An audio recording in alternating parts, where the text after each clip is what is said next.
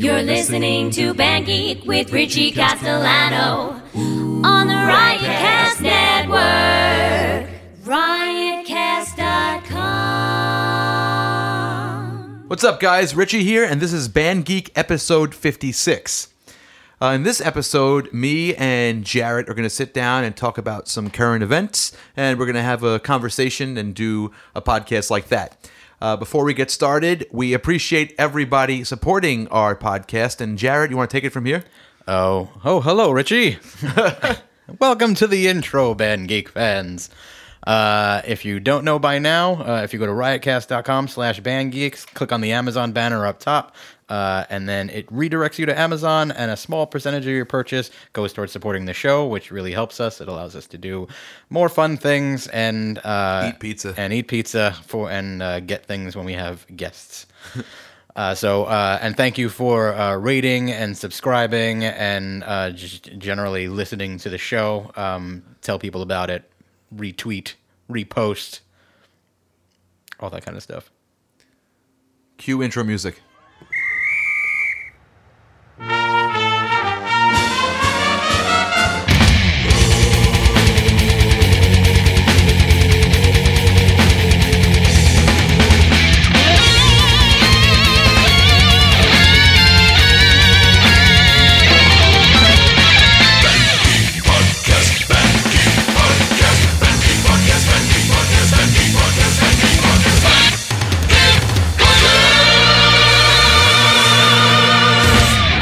All right, welcome to Band Geek. We're still sitting here. That was the intro music that I recorded for the show. Actually, this is not the only show I've done music for. I've done the music for the current music on The Whole podcast. That's me. And I sort of did that because I was on Rob's show a few times.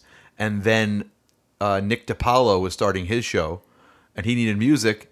And he gave me like 3 or 4 examples, and I had to write a song based on that. But I think all the songs had cowbell in it, which I was very excited about. So if you listen to the Nick DiPaolo show on Riotcast, that's me doing the theme music, and the cowbell is so loud. It's that you definitely don't need any more. And if you listen to the theme song for The Whole, that's Richie at the end going, "Welcome to The Whole." That's Richie's sexy female voice at the end of that. That's right. I had to do another. It used to be called The Glory Hole, that show. So I had to do an edit when they changed the name. I didn't charge them for it. You're losing out money. You're losing all your fortune and glory.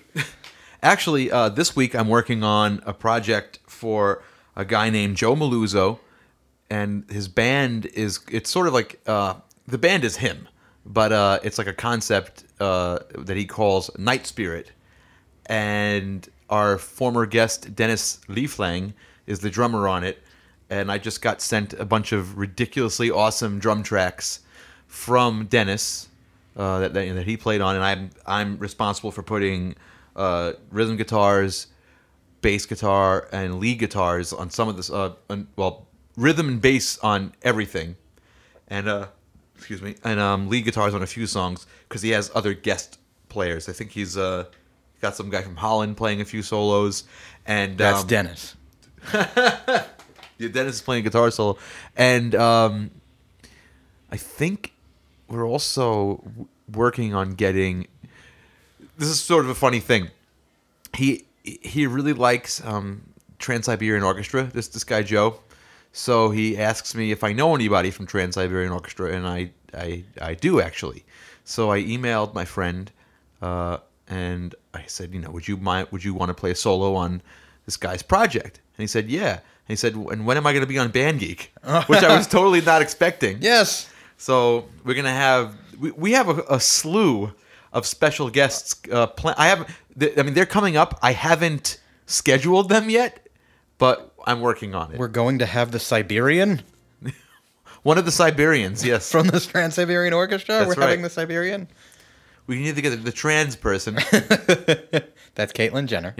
And then the orchestra yes. is just that guy on the street that just, has a bass drum on his back and cymbals on his knees. So, yeah, that's coming up. I have another person I've been in contact with Is it bad that I'm talking about upcoming guests? I should not give it away. No, I mean, well, you're not really pooching anything, but it's something to look forward to. I didn't even know about this until right now. Well, yeah, because I forgot to tell you. This is a good time for us to exchange information that's necessary. Yeah, I have. So that guy's coming up. His name is Angus Clark, and I actually played with him before in a Queen symphonic gig.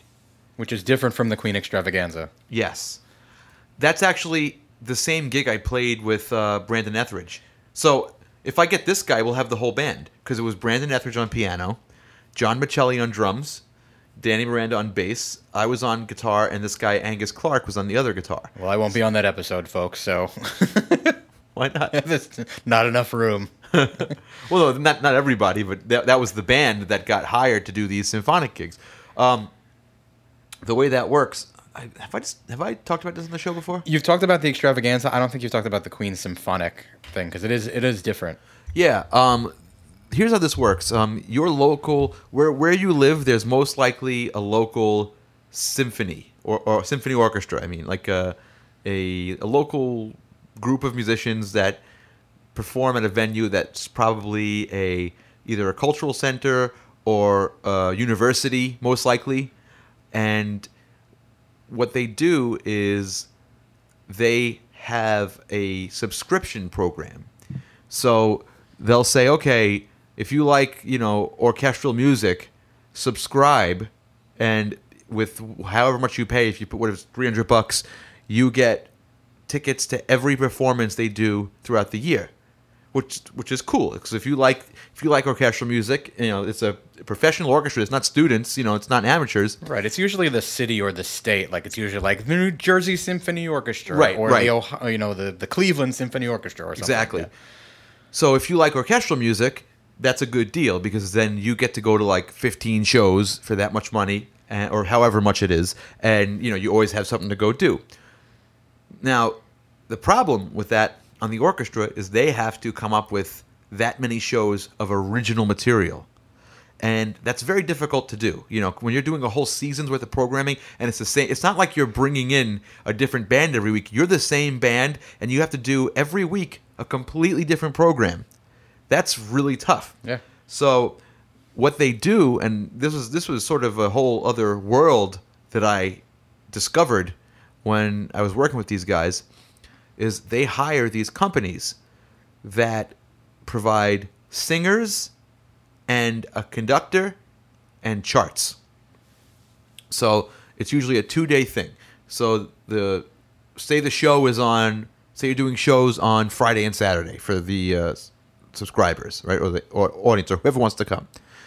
On Thursday, the singers and the conductor show up with their music. You have a rehearsal all day on Thursday where the orchestra sees the music for the first time on Thursday, right? Then on Friday and Saturday, those are the gigs. Yeah. And you just play it. Yeah. So they'll say, okay, we're going to do the best of Broadway. So, Andrew Lloyd, we can even do more specific, Andrew Lloyd Webber. So they'll bring, singers that, okay, we have 2 girl singers, like an alto and a soprano, and 2 guy singers, like a deep one and a tenor, and they're going to, each do different songs. Like this guy's going to do Music of the Night. This guy is going to do, name another fucking Andrew Lloyd Webber song. Jesus Christ Superstar. Yeah. So, and they'll go through it, and they'll switch off, and then usually towards the end, you'll have all 4 singers on stage doing like an ensemble piece, and they'll do harmonies. It's really cool, and it sounds pro because these people have been singing these songs, on a tour. Yeah. And they tour doing all these local orchestras, and so it's good for them because they get a built-in orchestra to play with every week of pros. Yeah. And the local orchestra, they get new music in. So what we did, our thing, was a little more than just a singer. Ours was, they supplied 4 singers, a conductor with the music, a producer, and a rock band. So we were part of that rock band that did it. And, we had the charts because, most rock musicians are illiterate and can't really read too well. So I had the charts like weeks in advance so I could, write my little cheat notes on it. And, we went down there. We played with the orchestra. They sight read the whole fucking thing on the spot. That's their job. Yeah, then we played the next day, and it was awesome. We did all Queen music. I did another one with the same group. It was the Best of the West End. You know what the West End is? In London, the theater. Yes, the London Theatre District. Yeah. And then Anne-Marie did one. She did I think she also did a Queen one with a different music company. Yeah, I remember. Yeah, it was a Queen thing. So that's going to be cool to have him on. Another guest I have planned is Hanan Rubinstein. Go ahead, Muff. Oh, I'm sorry. Is he Jewish? Yeah. Yes. He's a producer, but he plays with Al Cardi in Alicia Keys' band. Cool. He's a great guitar player, and we're starting to talk about, what kind of music he'd want to play. The thing is, I really have to know that ahead of time because I have to sort of plan what other support musicians we're going to have on for the show. Right. And see if I could, get someone who will gel, Get Al. Get Randy. That would be great. Just have him back on. That would be great, but it took them I don't think they ever want to come back here again. It took them like 2 hours to get here from where they live. Oh boy. And also we're gonna have Rob and Chris from The Hole come on the show. Andy has a friend he wants to have on the show too. This guy DW, a bass player who's played with everybody. Yeah, it's weird. It's like a very 6 Degrees of Kevin Bacon thing where he was telling me, and he's like, oh, but he's also played with this guy on We Will Rock You, which Danny's played. Like, it was like this weird, very incestuous, this music business. I'm going to one of those like orchestra things soon.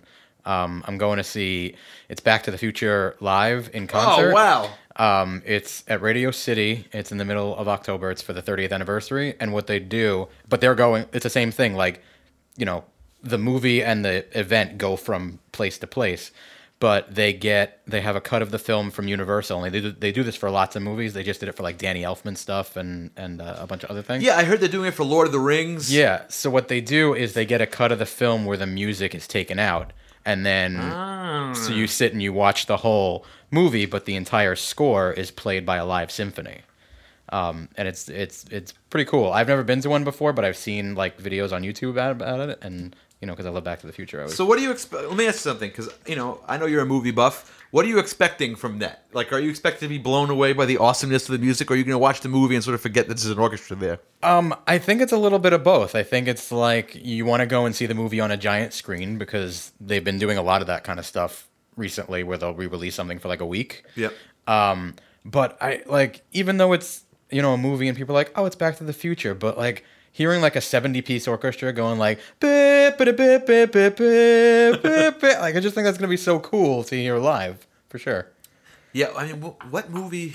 I mean, Star Wars would probably be awesome to see live with an orchestra. Any John Williams stuff. So Indy, Jurassic Park. Oh, Indiana Jones. Lord of the Rings would be cool. I'd out of the Indiana Jones movies, I'd definitely vote for Last Crusade. Why? Because it has all that like Nazi music and it's like all that march stuff.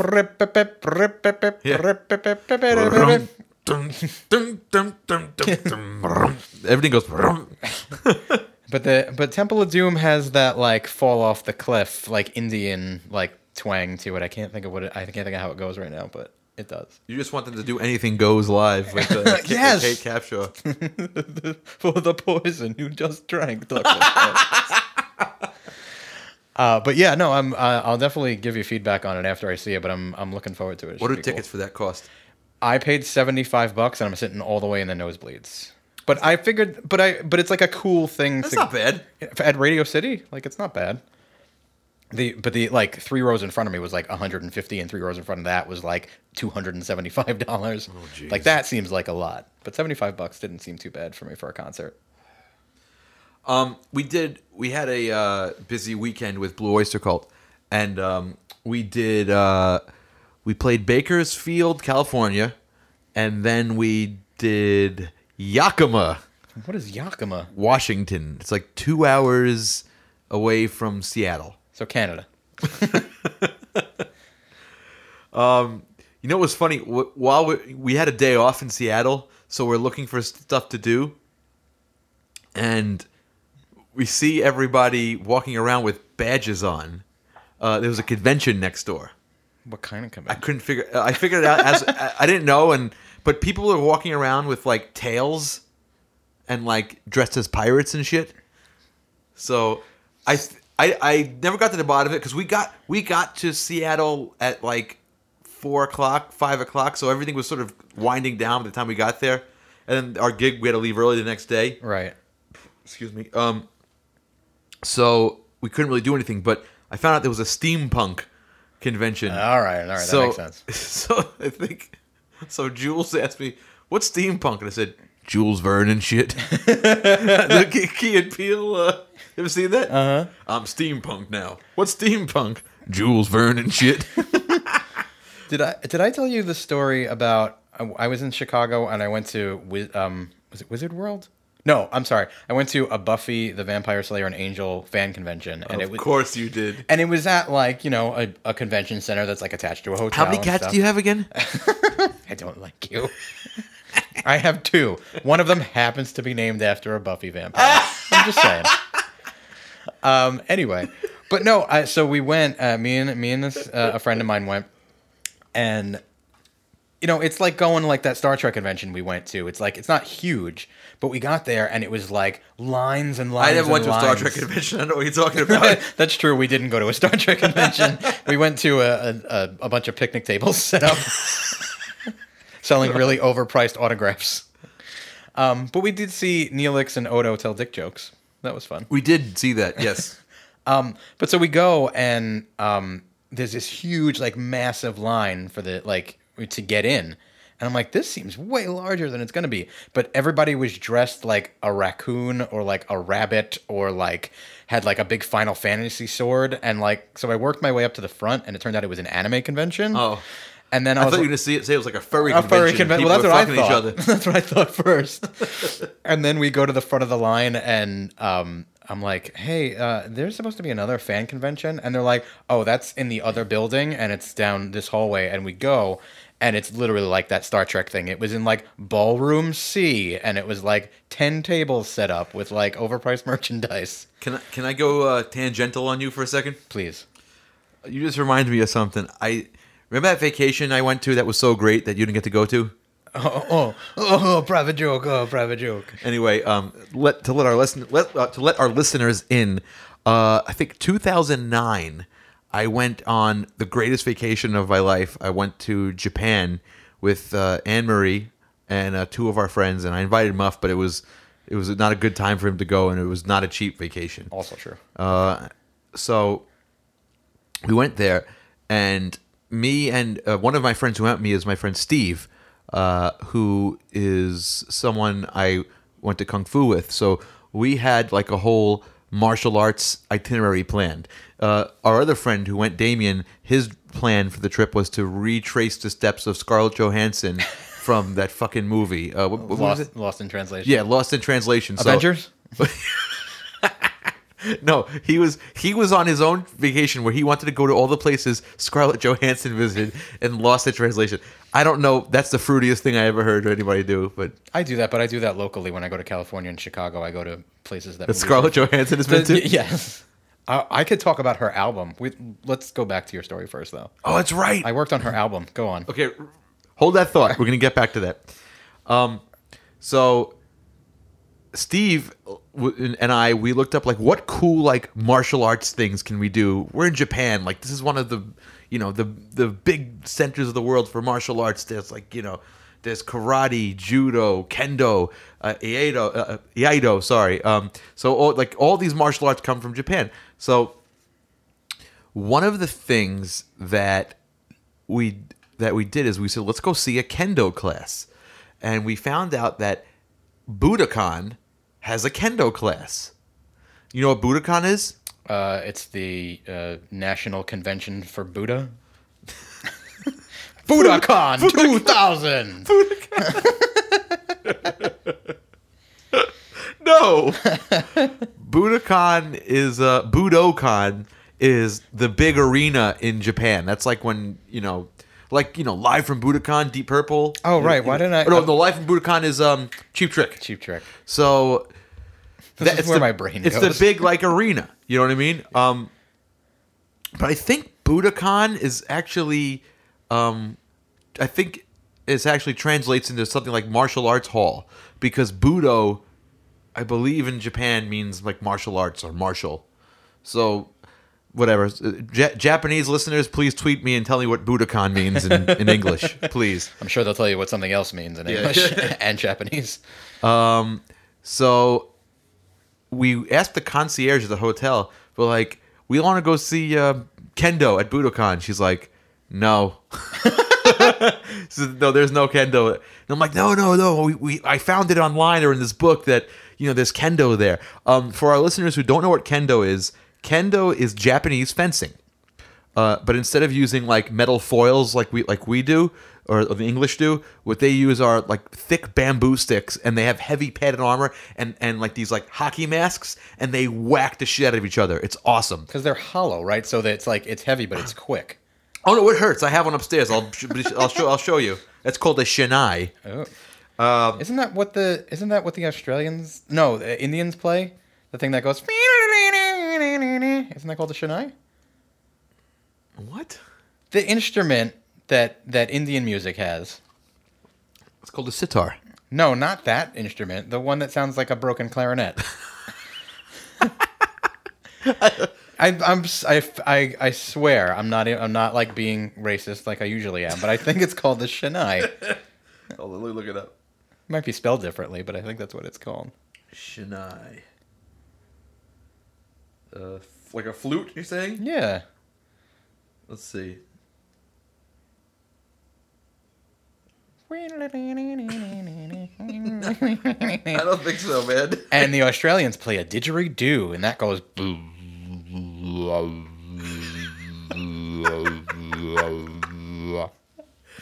All right, back to my story. So, Budokan.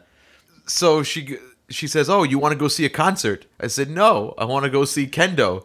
And she's like, looking at me like I'm crazy. But anyway, in Japan, like service is king. So they will bend over backwards. So she was like on the phone for like 15 minutes calling like the ticket office at Budokan, and she's like, "Okay, I found what you're talking about. You have to go to the basement of Budokan."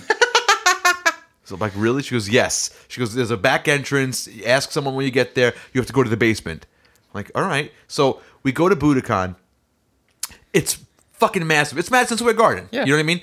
But the surroundings are a beautiful like garden. It's awesome. You got to go to Japan. I got to go back, and you got to come with me. Does it look like the Meiji Shrine? Everything looks like the Meiji Shrine to you. But the Meiji Shrine's beautiful, by the way. The Hello Kitty factory. The Meiji Shrine is Central Park. Yeah, that's what that is. That makes sense. So we go there, and there's a boy band playing that night. So there's like tons of people, girls everywhere, and all this traffic. And we get out of our cab, and we're like, where's the basement? And finally, we find like a security guard who's like mobbed. And I'm like, we said, "Excuse me, where's the basement?" He's like, "Oh, Kendo." I'm like, "Yes." So he stops. He leaves his post and walks the four of us all the way around the building until we get to this little entrance, like a back entrance. And there's a tiny room, and there's like 30 people, 40 people in there. It's like this. It looks like a rec center. Yeah. And they're practicing Kendo, and they all have the armor on. And there's a teacher, and there's all these things, and they're all getting everyone's like very polite, because Japanese people are, on the whole, my experience is they're very, very nice and friendly and soft spoken. So they go, "Oh, hello," very, very, very soft spoken voices, and they put on their gear, and they're getting their sticks, and they're tying everything tight, and everybody's laughing and giggling, and then the sensei goes, "Hey, hey!" They go, and they start beating the fucking shit of each other. And I'm like, look at everybody, like, this is awesome. And they just go, and it's not only like men. There's like little women, like the size of Mamrie, going, just beating the crap out of each other. It was amazing. That's great. But we had to go to, but it's funny. It's like, I'm in Japan, I'm a musician, I'm in Budokan, and I'm watching people hit each other with sticks. I'm not going to see a concert. And funnily, the next day in the Japanese paper, it says Japanese boy band mobbed as security guard leaves his post. That was a cool. You know, I did do some musical stuff while I was in Japan too. We one of the things we had planned is the sword fight choreographer from Kill Bill.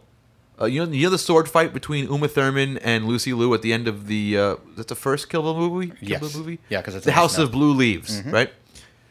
That guy, his name was Tetsuro Tamaguchi. Tetsuro was his name, but he taught a class in Tokyo, samurai sword fighting. So me, Anne Marie, my friend Damien, my friend Steve, we all took this class, and he taught us how to like duel and how to fight each other. It was awesome. But then, he was very cool. And I actually, I told him, I said, we're all martial arts students, and he goes, oh, that's very good, very good. And he goes, I'm showing you how to do like choreographed. Like I'm not teaching you how to kill each other. Right. I'm teaching you how to not kill each other and do like cool looking. I said, no, we understand. We do movies too. And we showed him a scene from Tiger's Fang when Master Lane pulls out AJ's heart, and he's watching it. And he goes, "Oh, a kung fu movie!" Like yes, he goes, "Oh, master." Because when Lane, the guy spoke like 5 words of English. He had a translator the whole time. That's awesome. But he was super nice. Was that the guy who was showing you the swords, and he was like, "Who knows what this is?" No, that's another thing. Oh, that was a different thing. There were tons of funny, like lost in translation moments on that trip. Oddly enough, but so after taking his class, he invited us to a concert. He goes, "Would you like to? I'm performing tomorrow at a concert." So I didn't want to be disrespectful. I'm like, "Yeah, of course, we'll go." So we went, and this concert opens up. There's a girl playing piano and singing beautifully, like just very soft. She's wearing like a kimono, and she's singing, and she's playing, and then like a guy will come up on stage and do like a form, right? Like a sword form, and it'll be very slow and looks really nice with the music, and then all of a sudden like a backing track kicks in, and someone throws like a staff up in the air, and she picks it up and she jumps off the piano and starts fighting like 4 fucking guys, like and it's like, and I'm going, holy shit, what is this? And then like she throws the staff away, goes back behind the piano, singing again. I'm like, this is crazy. It was awesome. Speaking of Tiger's Fang, I don't think we've ever mentioned the fact that we know that we've done a bunch. You can check them out on Richie's YouTube channel. Or actually, it's on Steve's YouTube channel, but you just type it in. Just type it in Tiger's Fang. But we've never actually talked about the music. You also composed a full soundtrack. I never released it. I sold it at we had a premiere, a premiere party at a comic book store, which is really cool. I never sold it. I never sold it like on iTunes, but I sold it there, and I sold out of copies. Like people loved that thing. Maybe I should release it on iTunes. You should. I think you should tag. Maybe put maybe a little bit at the end of this episode, like a sample of something. Oh yeah, you could do that. But and I'm not even joking. There's some things in that soundtrack that's in my gym workout mix. The montage is in there. Every time that pops up on my like iPhone shuffle, I said this is like the best thing I ever recorded. It's it's simple. It fit the it's all like 60s 70s period stuff. And your movie, your Tiger's Fang movie intro music is what plays when you call me on the phone. Really? That like Shaw Brothers like. Yep. I did like the Brian May version of the Shaw Brothers intro. I am working on Tiger's Fang 10. I actually finished another shot last night at 3 a.m. Oh. And we're scheduled to go into the green screen room at Phoenix Studios on Monday night. We'll be shooting a scene that involves duplicating my cousin Phil a lot of times. I'm basically shooting a scene that is an army of Phils. Which is not the first time you've done that. That's true. That's true. It's very true. But I'm trying to do some graphic stuff. I'm not very good at it. I hate masking. You know what masking is? Masking is where you put on a kabuki play And masking. Okay, here's a little video info for people. When you do green screen, it's never automatic. Like unless your green screen is lit perfectly, there's always gonna be problems. Like sometimes a shadow, shows up in the wrong spot, and then the green screen isn't perfect. So you have to mask out, like draw a box frame by frame over the things you need covered up. So that's what I'm doing right now. Oh, so you're masking. Yeah, so there's a shot where our friend Damien is fighting someone, and every time he moves his head into a certain part of the frame, like a shadow pops up behind him that makes the background fade away. Right. So I have to like go in frame by frame and mask that out. I know, perfect example of masking is if you look at our What a Fool Believes video, when I had to blur people's faces out, Right. that's a mask. Sure. And I had to do that frame by frame. Would have been easier just to ask them to wear blurry face masks. Excuse me, I know you're eating your McNuggets, man. Everybody, avert your eyes from the camera so I don't have to blur you out later. Unbelievable. So anyway, we back to my original story. We played this gig in Yakima, Washington, and there were a few hardcore BOC fans there. A few familiar faces that we see at a lot of the shows. Chris Kahn. Oh yeah, Chris Kahn. Chris Kahn! I took a selfie with Chris Kahn. I should post it. And a few other, we have a fan that comes to a lot of our shows, a woman named Cheryl Peterson, who's a Band Geek listener. Shout out to you, Cheryl. Hello. But anyway, she posted a few pictures of us, and you're going to love this, Muff. Oh Wait, did she post that new, like, awesome picture of you? Like, That's Rosalie. Oh, okay. Oh, all right. Rosalie Carlson, our friend of the show. So Cheryl Peterson posted these pictures, very nice pictures, and I'm doing my thing. And someone posts that, stop making stupid faces, just play the guitar already. I'm trying to think of the appropriate thing to start dissecting that comment. First of all, all right, I'll be honest. I looked at it, I got offended, right? I was like, what the fuck? And then I just thought about it, I just started laughing. And I'm like, oh my God, okay. well, first of all, you do make stupid faces. But aside from that, when they're captured on film, why do... Okay, here's a good topic of conversation. Why do, and especially drummers I find, but why do musicians make such weird faces when they're playing? I can tell you, me personally, I never did it consciously. I never saw someone do it and said, I'm going to emulate that.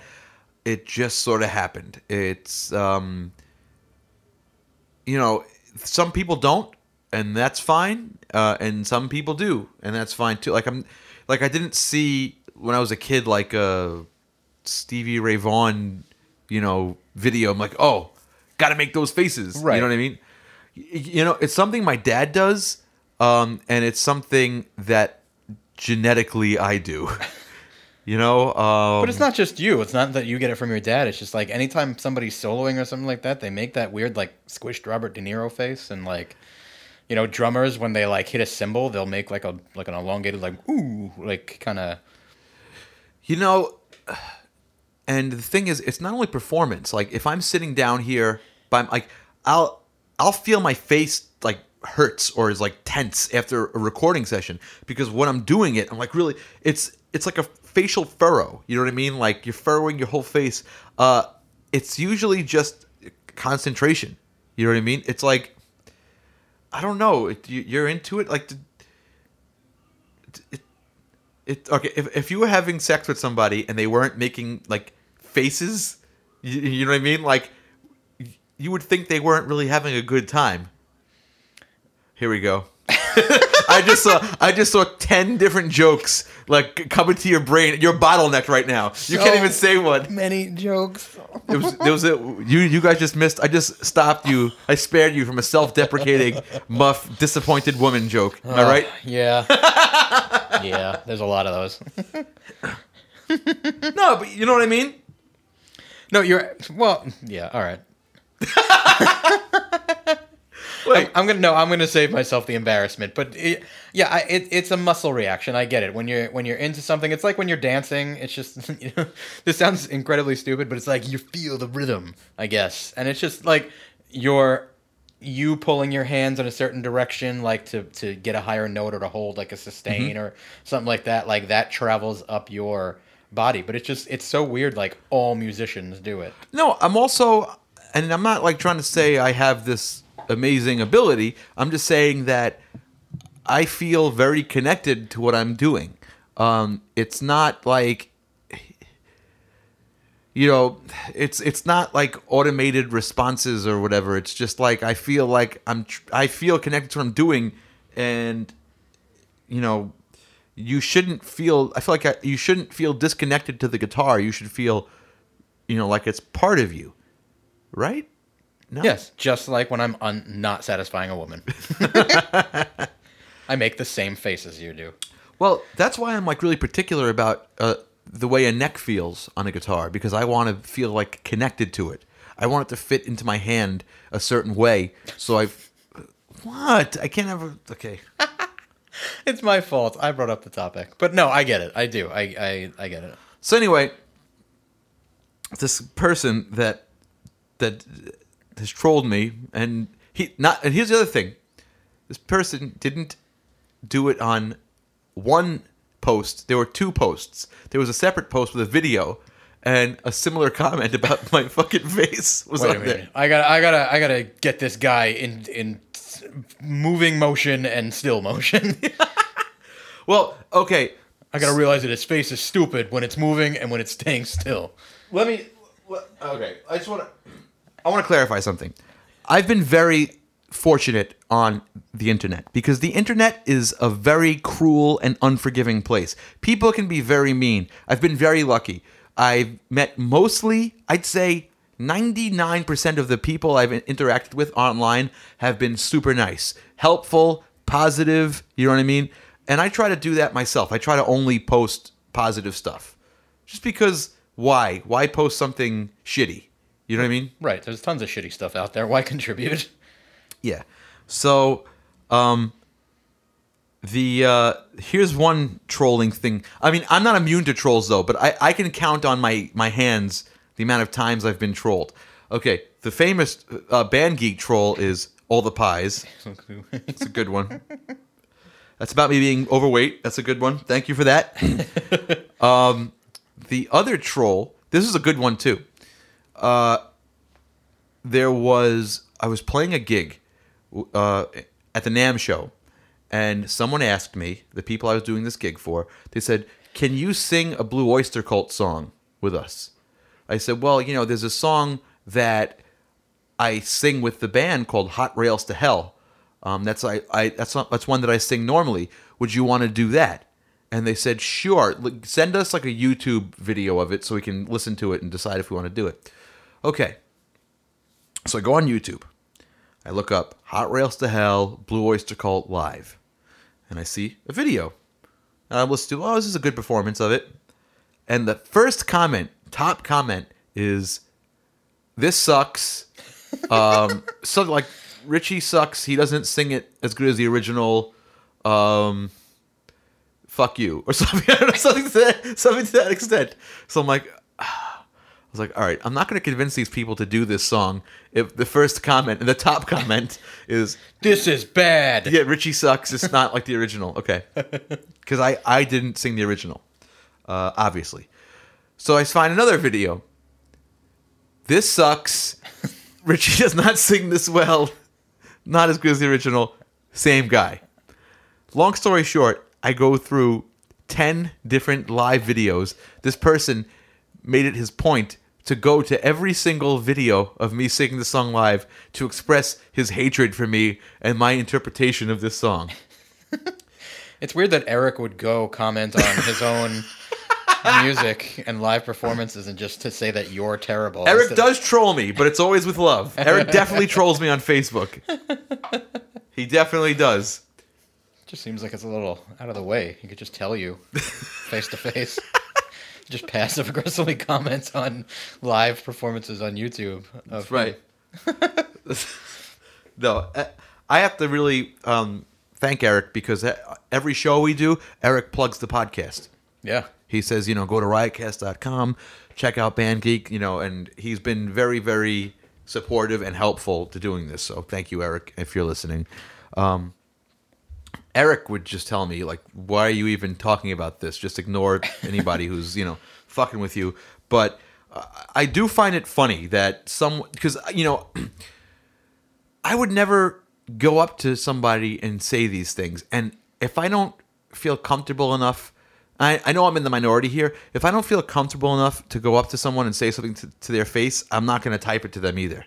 You know what I mean? Yeah, but that's the genius of the internet. You can slam people anonymously, and it's that thing of like, somebody cuts you off and you flip them off, or you like it's just it's a gut reaction, and now people just type it out and they just don't care.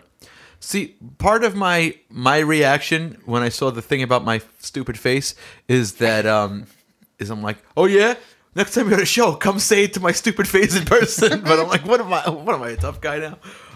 But then I thought it was over, and then someone else jumped in and said, yeah, he does make stupid faces. Cut that out. And I'm thinking, like, I can't. It's not, it's like, I'm just as God made me.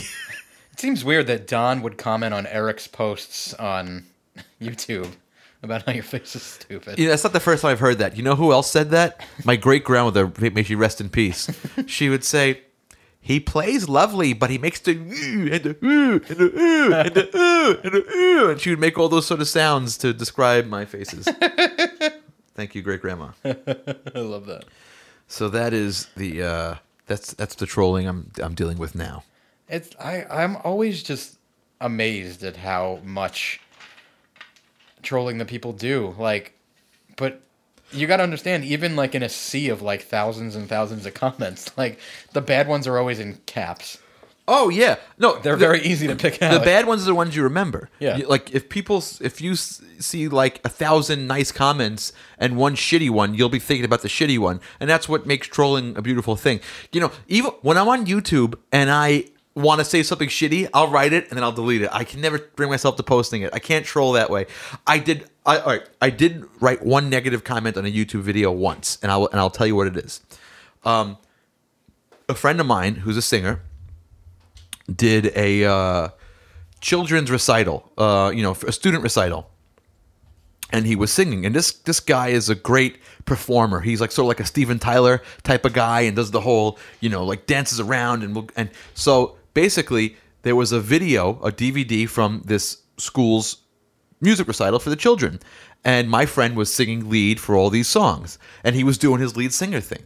Well, somebody took this video and edited out like the most outrageous, or I guess embarrassing moments from that thing, like if he forgot a word or if he did like a move, and he made like this really fucking mean compilation of all this guy's like things that he did during the show. Right. Which I looked at it. Okay, you forget a word or something, and he had like on-screen text pointing out all the things he was doing. Right, okay. Like, lyrics, ? Like, what move is that? This is a children's recital. And that person, I ripped a new asshole. I said, how dare you do something like this? I said, this is the meanest thing. I said, this person is a hardworking, great singer, an awesome frontman, and he's doing a really nice thing trying to help kids. Well, yeah, with children. And you took hours out of your life to be shitty and trash this person, who's doing way more than you're doing. So that's the only negative thing I've ever really wrote on YouTube. I don't think I've ever really written anything negative. Also, I just don't want to register for YouTube, so... You don't have a YouTube account? No, I do. But for a while, it was just like that thing. It was like, for me to comment or even give a thumbs up, you had to have like a separate YouTube. Now it's all in the Google, like, rainbow. Oh, I don't want to talk about that.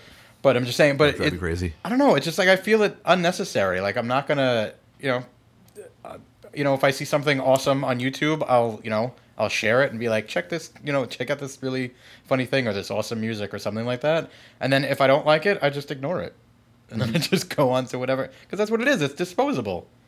I didn't like it. I'll move on to the next thing that I did. When I get... I get notifications on my email when I get YouTube comments, and every time something pops up, you got a new YouTube comment. In my mind, you know what goes through my mind like before I open the email? You suck, you're a piece of shit, stop what you're doing, fuck you. I always think it's gonna be that. And then I'm most of the time pleasantly surprised. But I guess that's like a defense mechanism. It's like I always assume it's gonna be like, fuck you, you suck, stop what you're doing, It's the horrible things. It's the getting your test back from your teacher, and there's not even a grade on it, and it just says "see me," and you're like, "Oh fuck!"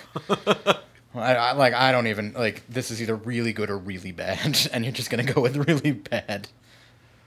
So, another thing that's going on with me with Blue Oyster Cult is this is really weird.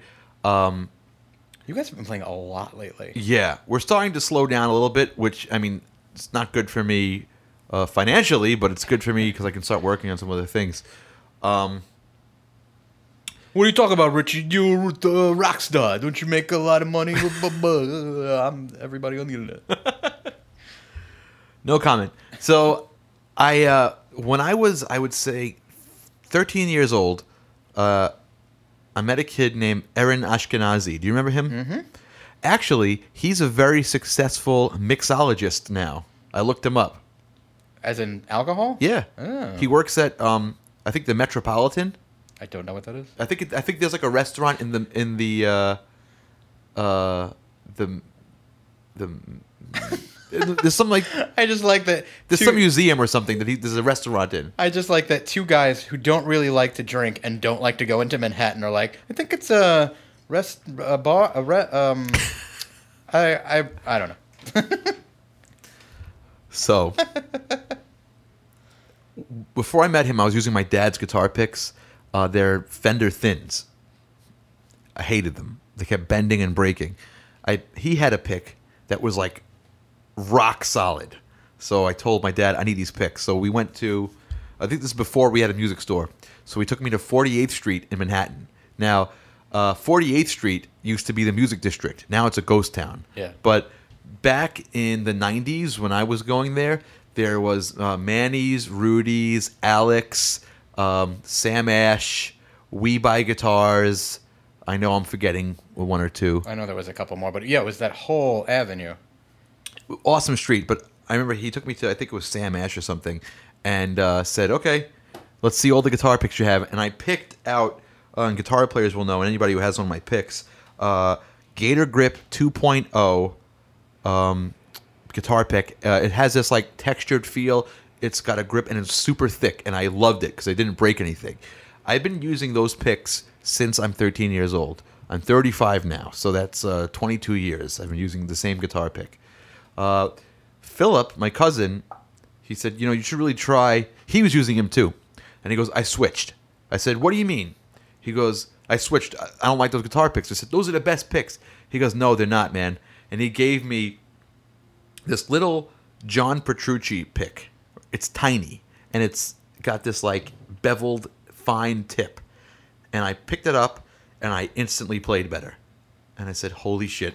Because I thought that was all like bullshit. You know what I mean? Like, you just like what you like, and that's that. But I was watching a video with Petrucci, and he made this analogy to like playing fast and being a race car driver. Like, in your car, you don't want anything that's going to slow down or create drag or any parts that are going to, strain the engine. He goes, anything that creates more work for you or makes you spend more energy is bad. So it's a very specific design just to minimize, all that.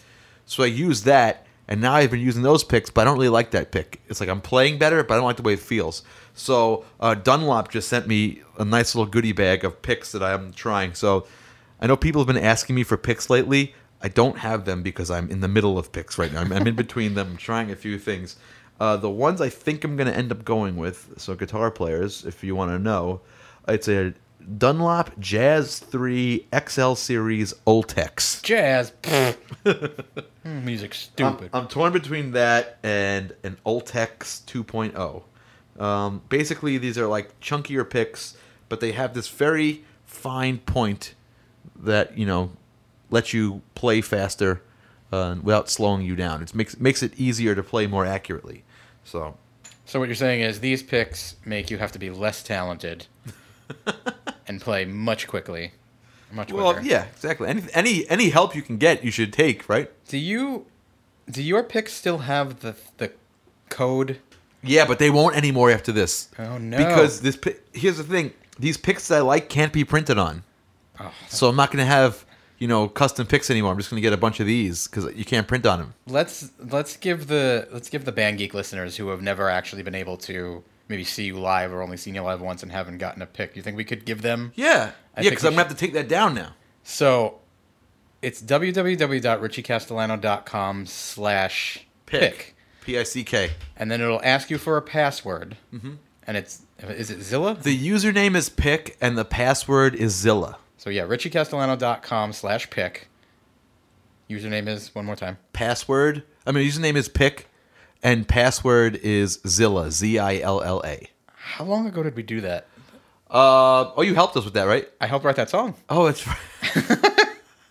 That reeks of you, that song. Richie and I have a very weird relationship in that I'm not, as our Band Geek listeners will know, I'm not super musically inclined when it comes to reading music or writing music or playing an actual instrument. But I have this association with Richie that we've been friends for so long that I will sing something to him that's completely ridiculous, not in any particular key, and then Richie will be able to translate that onto the guitar. You want to try it? Sure. All right, hold on. Actually, I have my guitar set up here because before we started today, well, not right before we started, but earlier today, I was recording my friend Joe Maluzzo's album. So I actually have, this is really fucking loud. It's 8 o'clock, who cares? I have my guitar, my head, I have my Angle Steve Morse head sitting right here on a chair next to me in the studio. And the cabinet is in my bathroom, mic'd up in another room. So, is the bathroom door open? Yes. That's all right. Fuck it. All right. So and Richie and I also, just to preface this just a little bit, also have an appreciation of harmonized guitars. And the only thing I can really attribute it to is a real band, Maiden, but or Boston, but in general, just Wild Stallions. It's Wild Stallions. Come on. So when Richie will be working on an album, it's happened a couple of times. On Morning Starlet, it happened once or twice. On this video, when you guys go check it out, it happened once or twice. And Richie will be playing something, and he'll be like, I don't know what I should do here. And I'll be like, why don't you just go minute a minute a minute a minute a minute a minute a minute a minute where? Okay.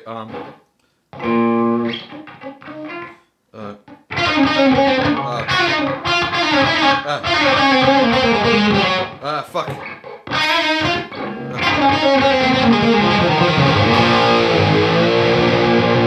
Right? Yeah. No, that's exactly what happens. And he goes, oh, you know what? And I'll be like, and you know what? Double guitars. Okay, so you want to double guitar this? Yeah. Oh, hold on, let me try this. I'm going to have to stop the podcast and do some overdubbing. So we have...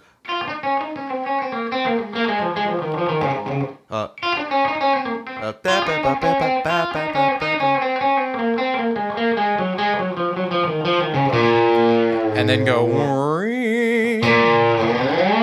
There you go. That? Okay. So let's see if I can do this. 1, 2, 3, 4. Ah, shit. 1, 2, 3, 4.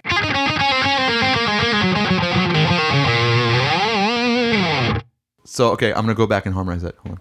1, 2, 3, 4.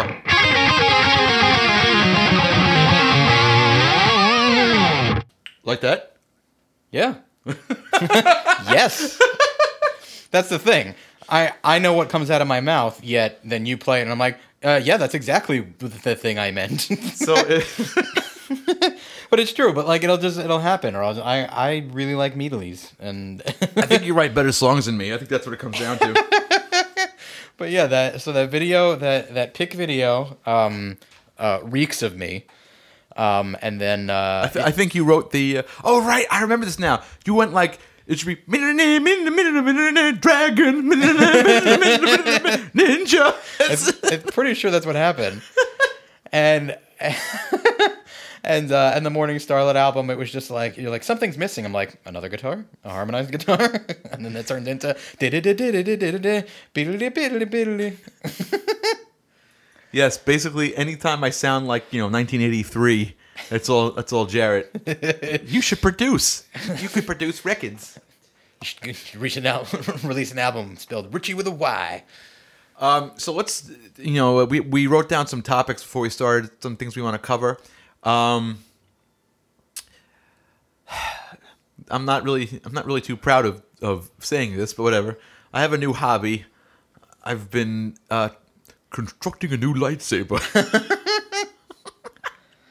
My uncle Phil, who's been on, who is an electrical genius, and my cousin Phil, who's my cousin Phil, he no, they've been helping me because I'm completely inept. I've fucked it up 10 times. Basically, my friends, 2003 got me this Force Effects lightsaber. It's a Darth Vader, lightsaber, and I played with it so much that I broke it, which is what everybody's been warning me about. Oh, you mean those Star Trek golf clubs? Yeah. But so I've been trying to rebuild it and fix it, and it's sort of like an electrical hobby. My house is a mess right now. There's solder everywhere. So that's something I've been doing. That's your uncle talking. Yes. So if you see me post pictures of, metal pieces, I'm not building a bomb. I'm just trying to fix my expensive Star Wars toy. Yep. I like that that's your new hobby. You know what? It's kind of fun because it's like electronics and, it's soldering and it's problem solving. It's as close as you can be to being an actual Jedi, kind of. I'm constructing my new lightsaber. Your father wanted you to have this after I cut his legs off. Another thing that we're going to start trying to do is maybe incorporate a little bit of news, like music news and nerd news, like band news and geek news.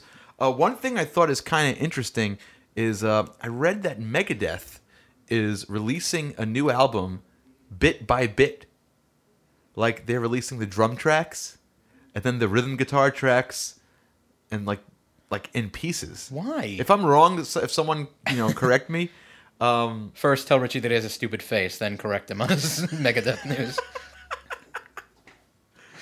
Why would you do that? I don't know. I mean, that seems weird. Well, you know what it is? It's like the whole idea of releasing stuff on a timetable is sort of, you can't do that anymore. Like, people want you to constantly release shit. So if you're the type of group that it takes, 10 months to make an album, that means that's 10 months that people aren't getting stuff from you.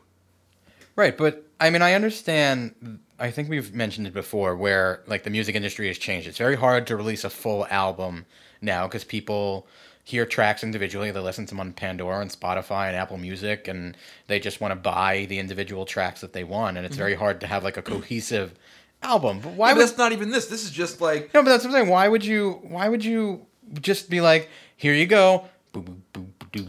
This is from MetalSucks.com, and they're calling it like a mega tease. So they got some. Yesterday we got some Chris Adler drums. Today it's rhythm guitars. It's little samples of. Well, you know what? Ron did that when he was making his album. Like he'll put on like an Instagram clip of him editing the drums or mixing something or doing some rhythm guitars. I guess that's just to like drum up excitement. Oh, so they're not releasing like full tracks. That's what I was gonna say. Are they releasing like a 3.5 minute song where it's just like here's the bass, here's backing vocal too. That's what it sounds like. That's what it sounded like that they were doing. That seems so silly. I don't know if I've released four CDs. Alone in My Basement, Progeny. 4 CDs. Progeny was 1999. So I have 4 CDs. I don't know if I want to make a 5th one. I think what I would do is I would just release songs one at a time. You could release an EP. You could make like a 4-track thing. I gotta tell you, EPs rub me the wrong way. It really grinds your gears. It does. It's like, you know what? Either release a single or like EP's like, we don't really want to do a full album, so here's like a half of an album. A lot of people release EPs before they release the whole album. Like they'll release it and then like 4 or 5 months will go by and then the whole album comes out with all the songs that were on the EP. I got no problem with people releasing EPs. I just don't want to do it myself. I don't want to say, here's like, here's half of something. I'm like, here's the whole thing.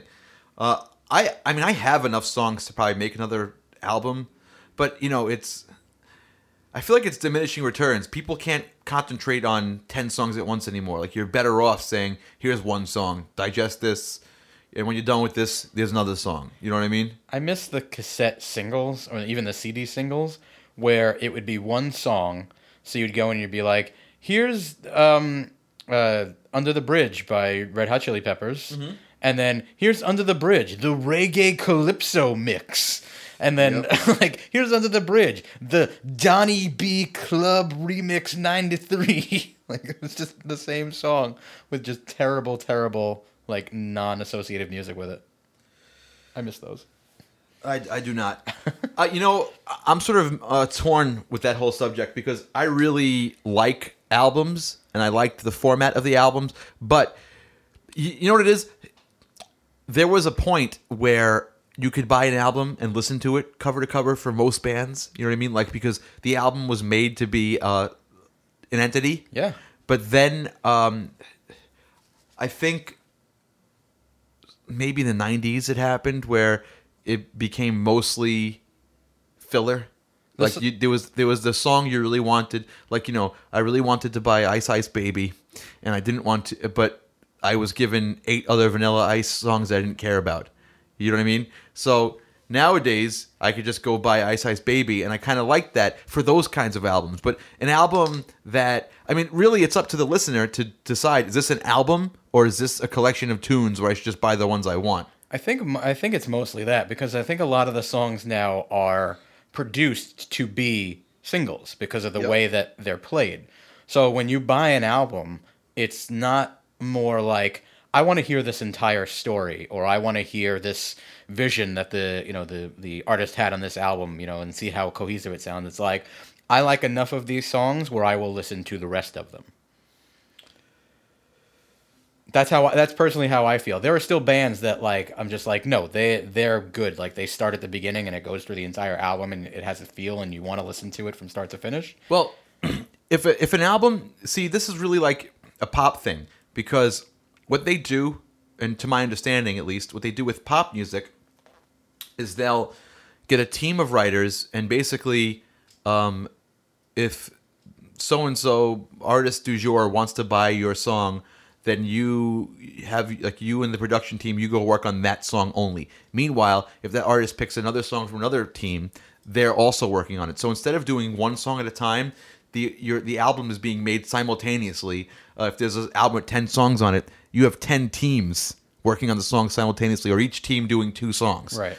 So that helps them release product quicker. All the artist has to do is go from studio to studio, or have these people, actually, especially I think in the R&B field, what they do is they'll bring you a fully composed track. They send it to the artist sings over the track at their studio, and that's it. And then they take that vocal and they have to produce the song around it. So all these songs are being produced at the same time. If you look at, like, say, a Pink Floyd style album, that's one producer, you know what I mean? That's one team that just is methodically going through everything to get a cohesive sound. Right. That being said, like, I can listen to Dark Side of the Moon, or the Wall, all the way through because of its cohesion.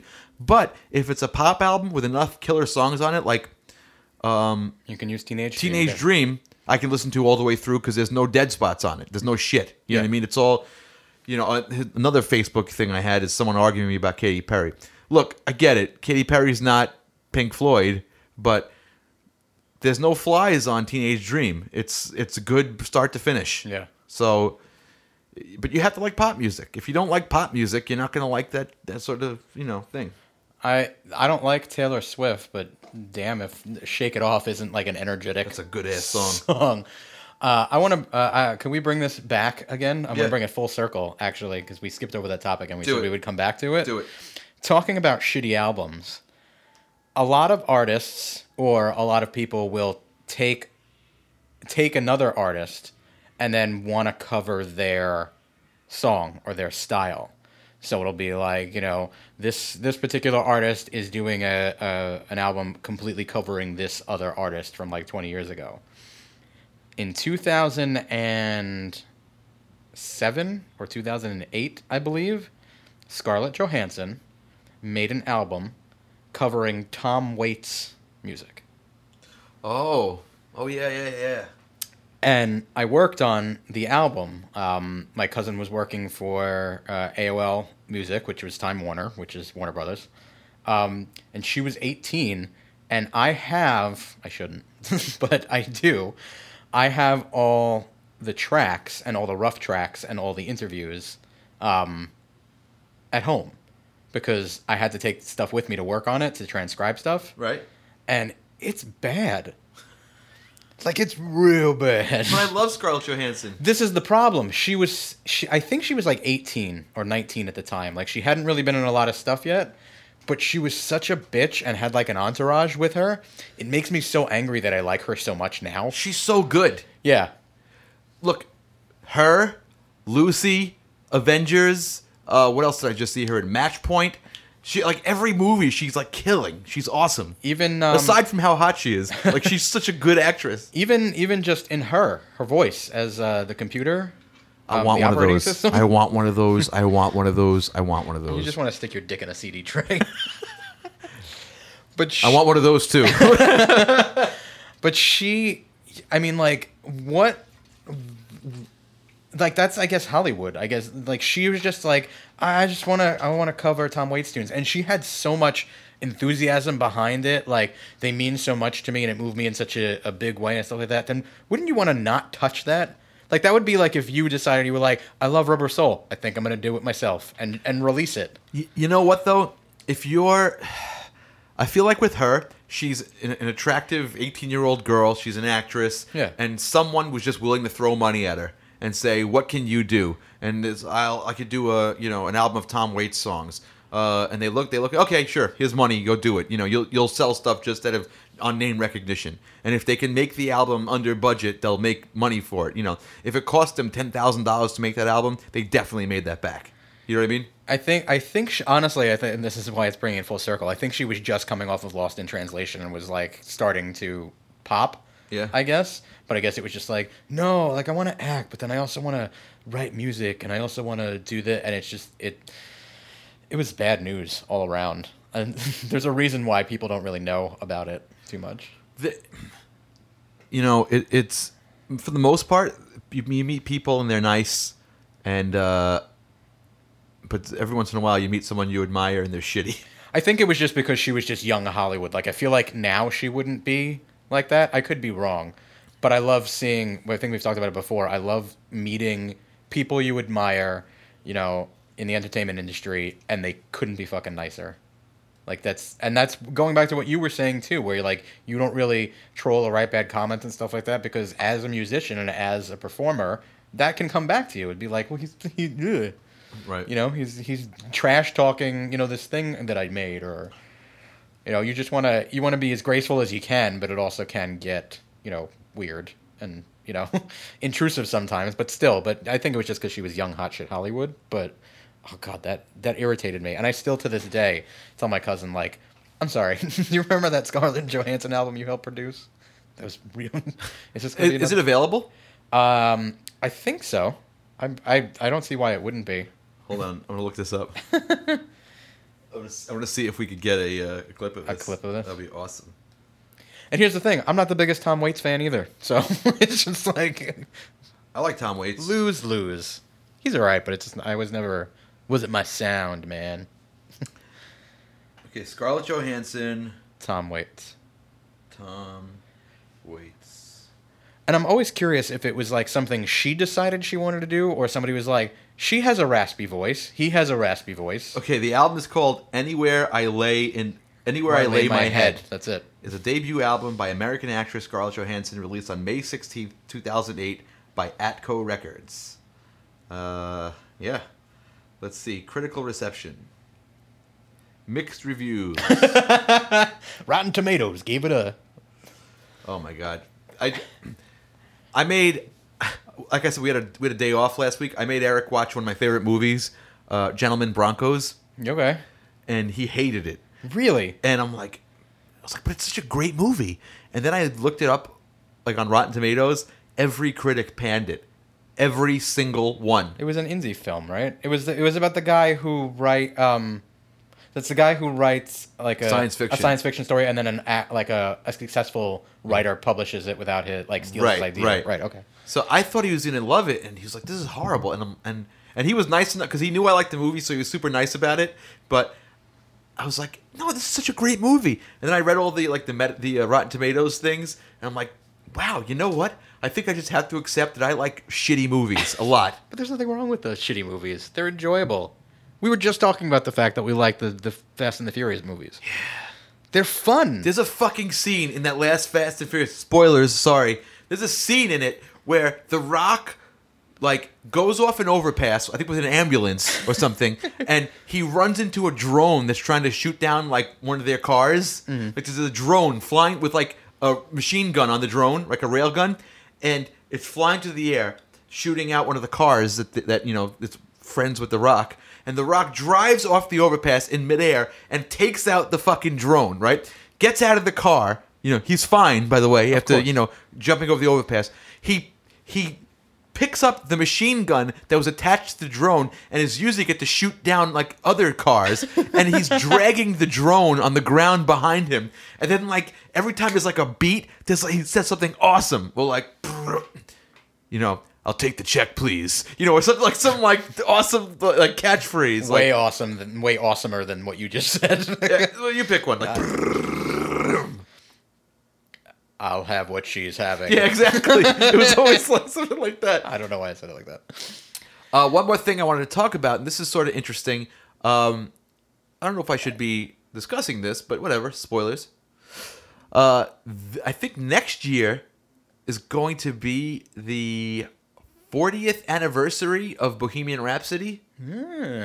And I've been contacted by Queen's management if they could have permission to use my video. Huh.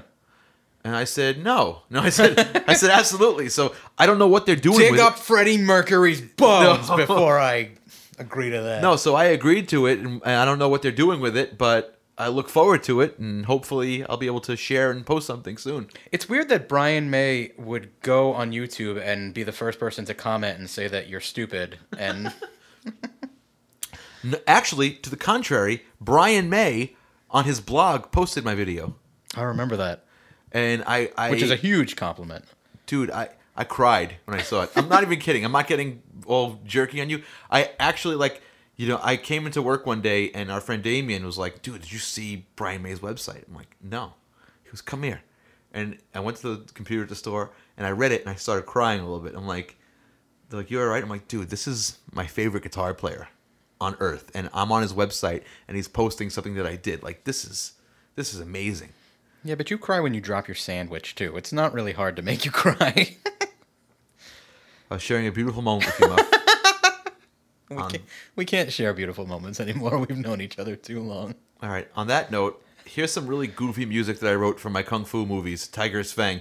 Go on YouTube and look up Tiger's Fang, or you can go to my friend Steve's channel, which I believe is Rickon Player. That is, I'll tell you the exact spelling of that right now. YouTube. And if you go down the Tiger's Fang YouTube hole, you'll see a lot of Band Geek guests. You'll see, obviously, Richie. You'll see me. You'll see Anne-Marie. You'll see Tony Hansen, who's been on the show. You'll see possibly some Blue Oyster Cult members. Yeah, it's Rickon Player. Ricken Player. Like Rickenbacker. Mm-hmm. Rickon Player. So check that out. There's also some stuff of Anne-Marie and her old band on there. And he has some stuff from me playing at NAMM. Yeah, Steve used to come to a lot of gigs and like take lots of pictures and post lots of videos and stuff like that. So definitely check out his page. Yeah, it's a longtime friend of And mine. he has an album. Did you work on that album? Yes, his album is called. It's under the name Stevie Ray Korn.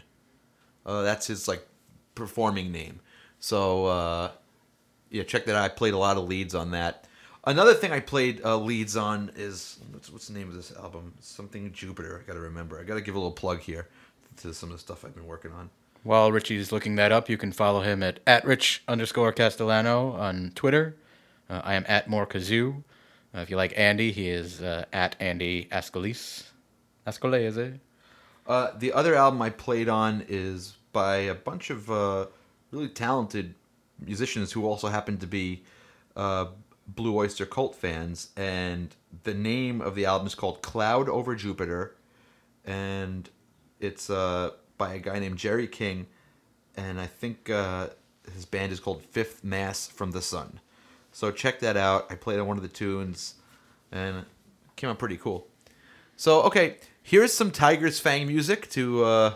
which one should I play? Maybe we'll make like a little medley. Fuck you. I'm just trying to give you more work. Fuck you. Pick one, and then maybe I'll release... I really like the Jade Shadow theme song. Yeah, all right, so we'll do the Jade Shadow theme. Or the Master Lane theme. They're both short. Do both. Both? Why not? Okay, fine. So we'll start with the Master Lane theme, followed by the Jade Shadow theme. Thank you for listening this week, Band Geek fans.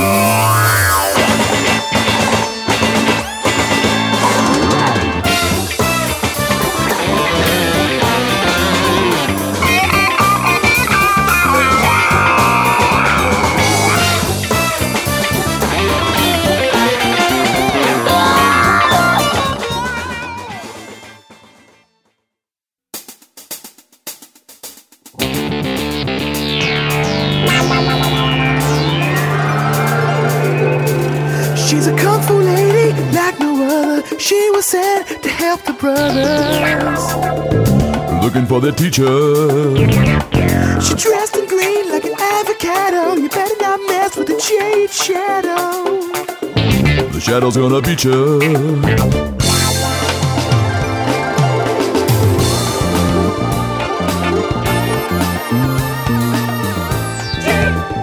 Jade Shadow. So crazy, she's a lady. But she ain't nobody's baby.